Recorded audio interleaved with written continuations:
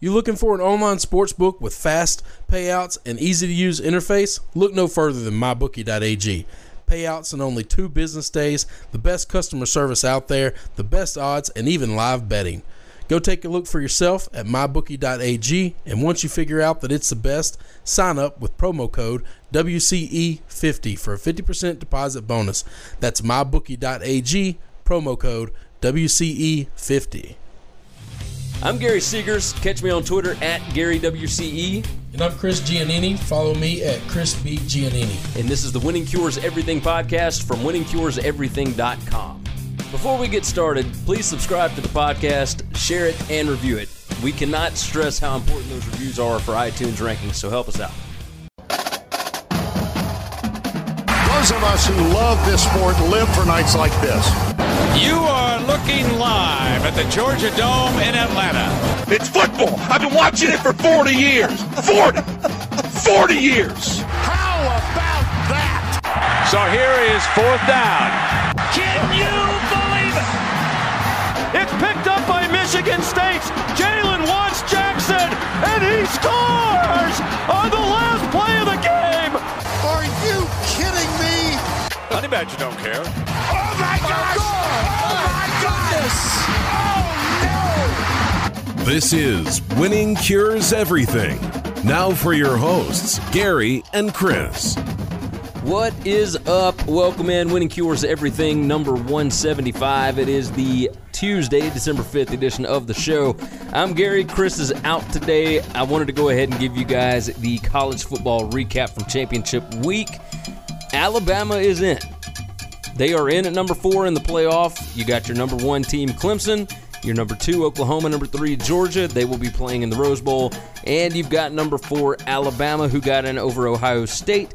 Clemson and Alabama will round out New Year's Day in the Sugar Bowl in New Orleans.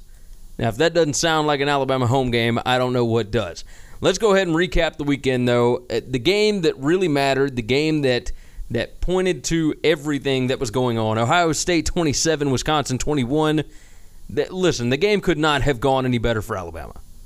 Bottom line, it could not have gone any better. What you needed, if you were an Alabama fan, or if you were rooting for the SEC to get 2 teams in, you needed Ohio State to win the game and not look very good doing it.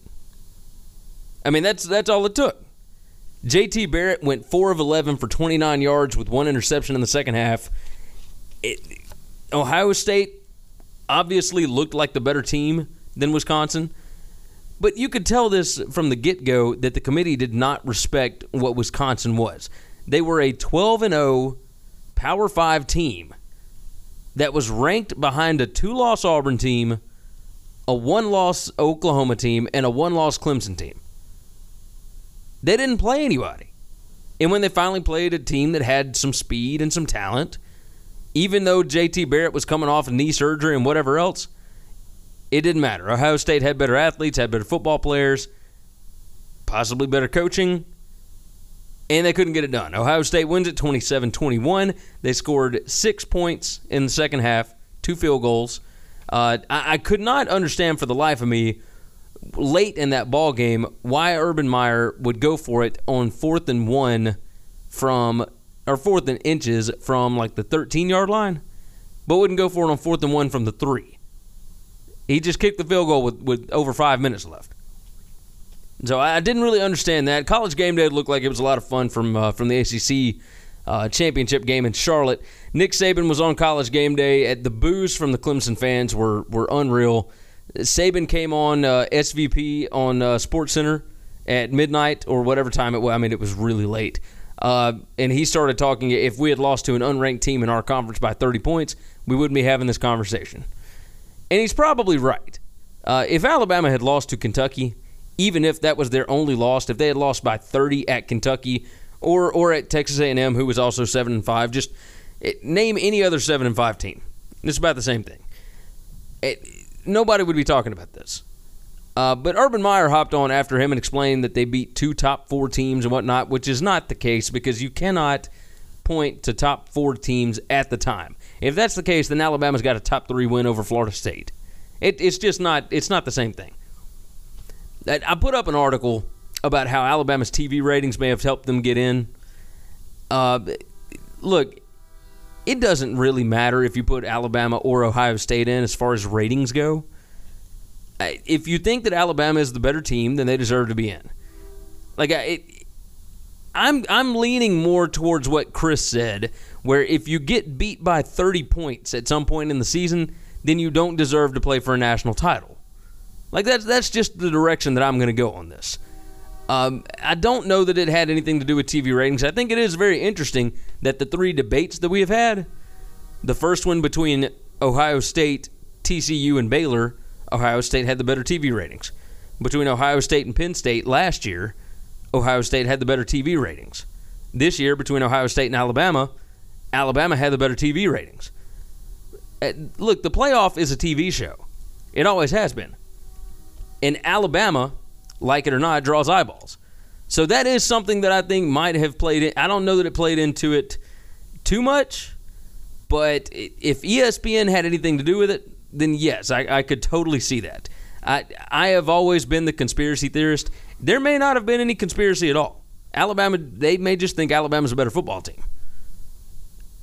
Numbers-wise, if you look at the metrics and whatnot, aside from that 30-point loss, which I know you can't throw out, Ohio State definitely had the better resume. But with the 30-point loss, and then you get beat by 15 on your own field by Oklahoma, like it wasn't the Oklahoma loss that did them in. It was the Iowa loss.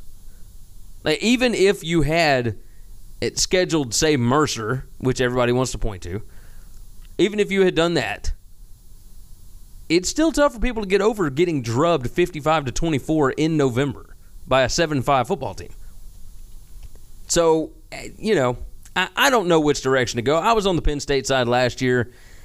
I didn't know. I don't think that Alabama deserved to be in this year. But who knows? I mean, we've got Clemson-Alabama 3 now. If Alabama goes out and wins the game, I mean, it definitely looks good for the committee at that point. It did not look good for them last year when Ohio State went out and got drubbed 31-0 by Clemson. So we'll see what plays out there. The biggest rated TV game of the year was the SEC championship game. Georgia 28, Auburn 7. Look, Gus Malzahn at the end of the last game when Auburn beat them 40-17 or whatever it was, he said we whipped the dog crap out of them. And that became a huge thing with Georgia players, with Georgia fans, et cetera, et cetera.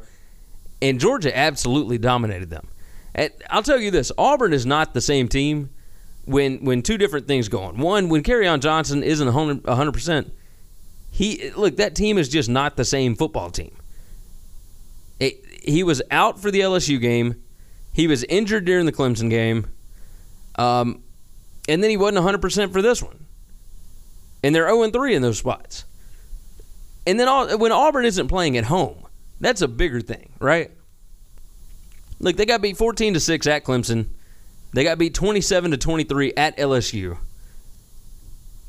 Whenever they're not at Jordan-Hare, this is a different football team. When they went on a neutral field with the same team that they absolutely dominated, they in turn got dominated. This was not a Georgia home game. This might have been 60-40 Georgia fans. If Auburn doesn't have that crowd behind them, it's a whole different team. Like Kirby Smart, he's got Georgia playing for a national championship in year 2. Georgia's gamble on firing a fantastic coach in Mark Richt absolutely paid off. Absolutely paid off. This could not have turned out any better for them. Year 1 did not look good, but you could tell that things were kind of headed in the right direction. You had to hope that they have, the quarterback to kind of flip this thing around. And it's not the quarterback that necessarily wins the games, but he's not losing them for him. And that's an important thing. Like, look at this. Auburn beat 2 number 1 teams in a row. They were playing Georgia for a playoff berth. And they're now headed to the Peach Bowl to play UCF. Like, this could be a spot where UCF could easily beat these guys, because how excited is Auburn going to even be to play in this game? Like, we've seen this before, right? Alabama and Florida back in 2008. Alabama's number 1 in the country at that point. They are playing Florida for a chance to go play for a national title against an Oklahoma team that either of those teams would have been favored over. Florida ended up beating them by 10. Probably could have beat them worse. Alabama, the same thing would have happened. Same thing. But this is one of those spots where Auburn, look, they had everything laid out in front of them. If they win this game, they are in the playoff. They're the number 2 seed. They're playing the best football in the country. And now they have to go play back in Mercedes-Benz Stadium against UCF? I don't know how excited they're going to be for this. So, yeah, this was definitely not what Auburn fans had in mind. And then immediately turning around after that, the day after, and giving Gus Malzahn a 7-year, $49 million contract so that he won't go to Arkansas. Look, I mean, if Auburn gets beat by UCF, you're going to have fans screaming for his head again. Like this, I did not expect this to happen. I fully expected Malzahn to take that Arkansas job just because of the uncertainty of the AD spot at Auburn, the fact that you never know when you're going to be on the hot seat, etc. But his buyout is crazy now. He's going to be there for a while. I don't know what he is without Jarrett Stidham at quarterback. Like, I don't know. Without Nick Marshall, they looked awful. They got Jarrett Stidham. Stidham started playing well. He figured out the offense towards the end of the year. But then Georgia absolutely beats the brakes off of him. So, we'll see what happens with Malzahn. The third game, Clemson 38, Miami 3 in the ACC championship game. Look, even that score is closer than what this game really was. It was never even that close. Miami's 22-yard field goal with less than 3 minutes left was absolutely the saddest field goal that I have ever seen. They kicked that just so they don't have a goose egg on the scoreboard. Like, Clemson's offense dominated Miami's defense. Clemson's defense dominated Miami's offense. I mean, Clemson looks really good. I don't understand how this team lost to Syracuse. I have no idea. Like, Miami had the Auburn thing going on, right? Like, at home in big games, they look outstanding, but they got the crowd behind them. Away from home, it's just an average football team. Now, it sucks because they had some major, major injuries.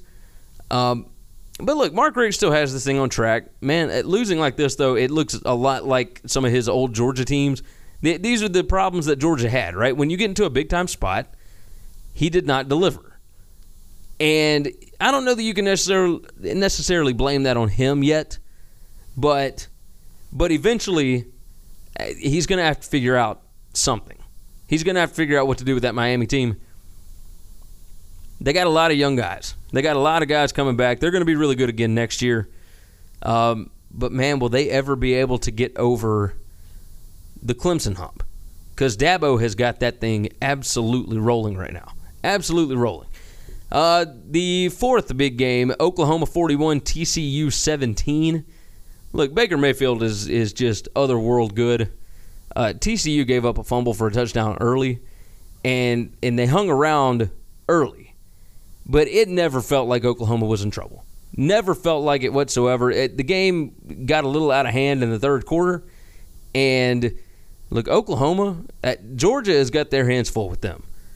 They have got their hands full with Oklahoma because I don't know of any other quarterback in the country that is anything like this. I mean, he is just he's on another level, and he'll end up winning the Heisman. It doesn't matter with the FU and the crotch grab and the getting arrested for public intox and whatever at the beginning of the season. None of that matters.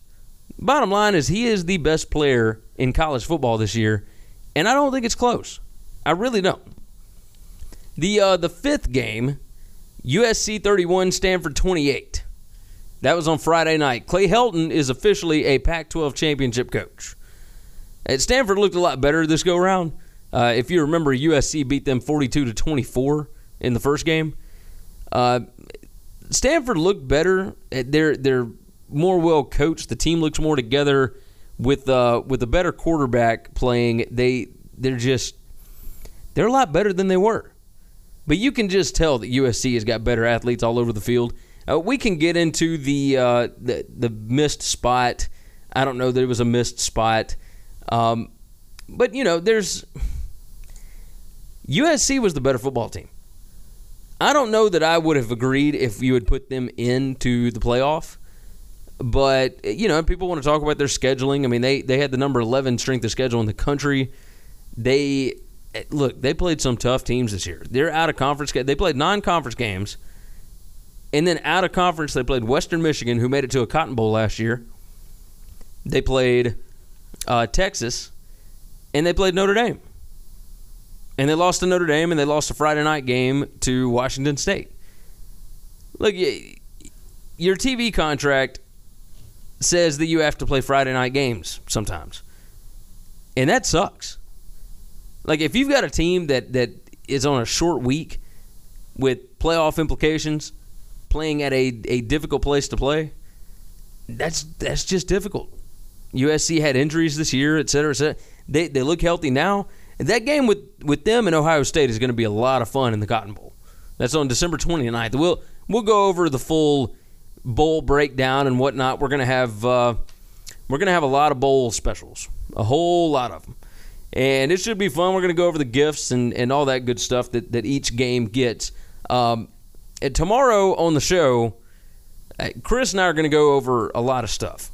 Peter Burns from the SEC Network put out a surreal ranking of last week's events in the SEC. I'll go on and give you the ranking, and then Chris and I are going to go through each one of these. Number 1 was the Tennessee coaching search. Number 2 was Alabama losing the Iron Bowl and still making the playoffs. Fulmer in his Tennessee athletic director takeover. Jimbo Fisher to A&M for $75 million. Dan Mullen going from Mississippi State to Florida. Georgia wins the SEC championship, blowing out Auburn after Auburn blew them out 3 weeks ago. The Ole Miss sanctions got pushed all the way back because it was a perfect time to drop those for Ole Miss because nobody paid attention. Gus Malzahn gets a 7-year, $49 million extension like I talked about, and that was after being blown out in the SEC championship game. And then finally at the bottom of the list at number 9, Mississippi State hired Joe Moorhead. And we talked a little bit about that, but we'll talk about it again tomorrow. Eventually sometime this week we're going to talk about different ways to change up the playoff, whether it's with conference realignment, without conference realignment, moving it to 8 teams, moving it to 6 teams, et cetera, et cetera. We're going to talk about a lot of stuff. But in the meantime, that is the end of the college football regular season. We've got one game. We've got Army-Navy this coming weekend. But other than that, the games are done. The playoff field is set. The bowl games are set. Looks like it's going to be a very interesting December and January, I'll tell you that. So, for now, though, I'm getting out of here. We'll be back with you guys tomorrow. It's time for the rundown. Remember, check out winningcureseverything.com. You can give us a like on Facebook, facebook.com/winningcureseverything. You can follow us on Twitter @winningcures. You can follow myself @GaryWCE. You follow me at Chris B. Giannini, ChrisBgiannini. You can also email the show. That's winningcureseverything@gmail.com. And we now have a voicemail line. That number is 551-226-9899. If you want to call and bash us for talking bad about your favorite team, or praise us, or just tell us about how awesome your team is doing, leave us a voicemail. That number again is 551-226-9899, and we may toss it on the show.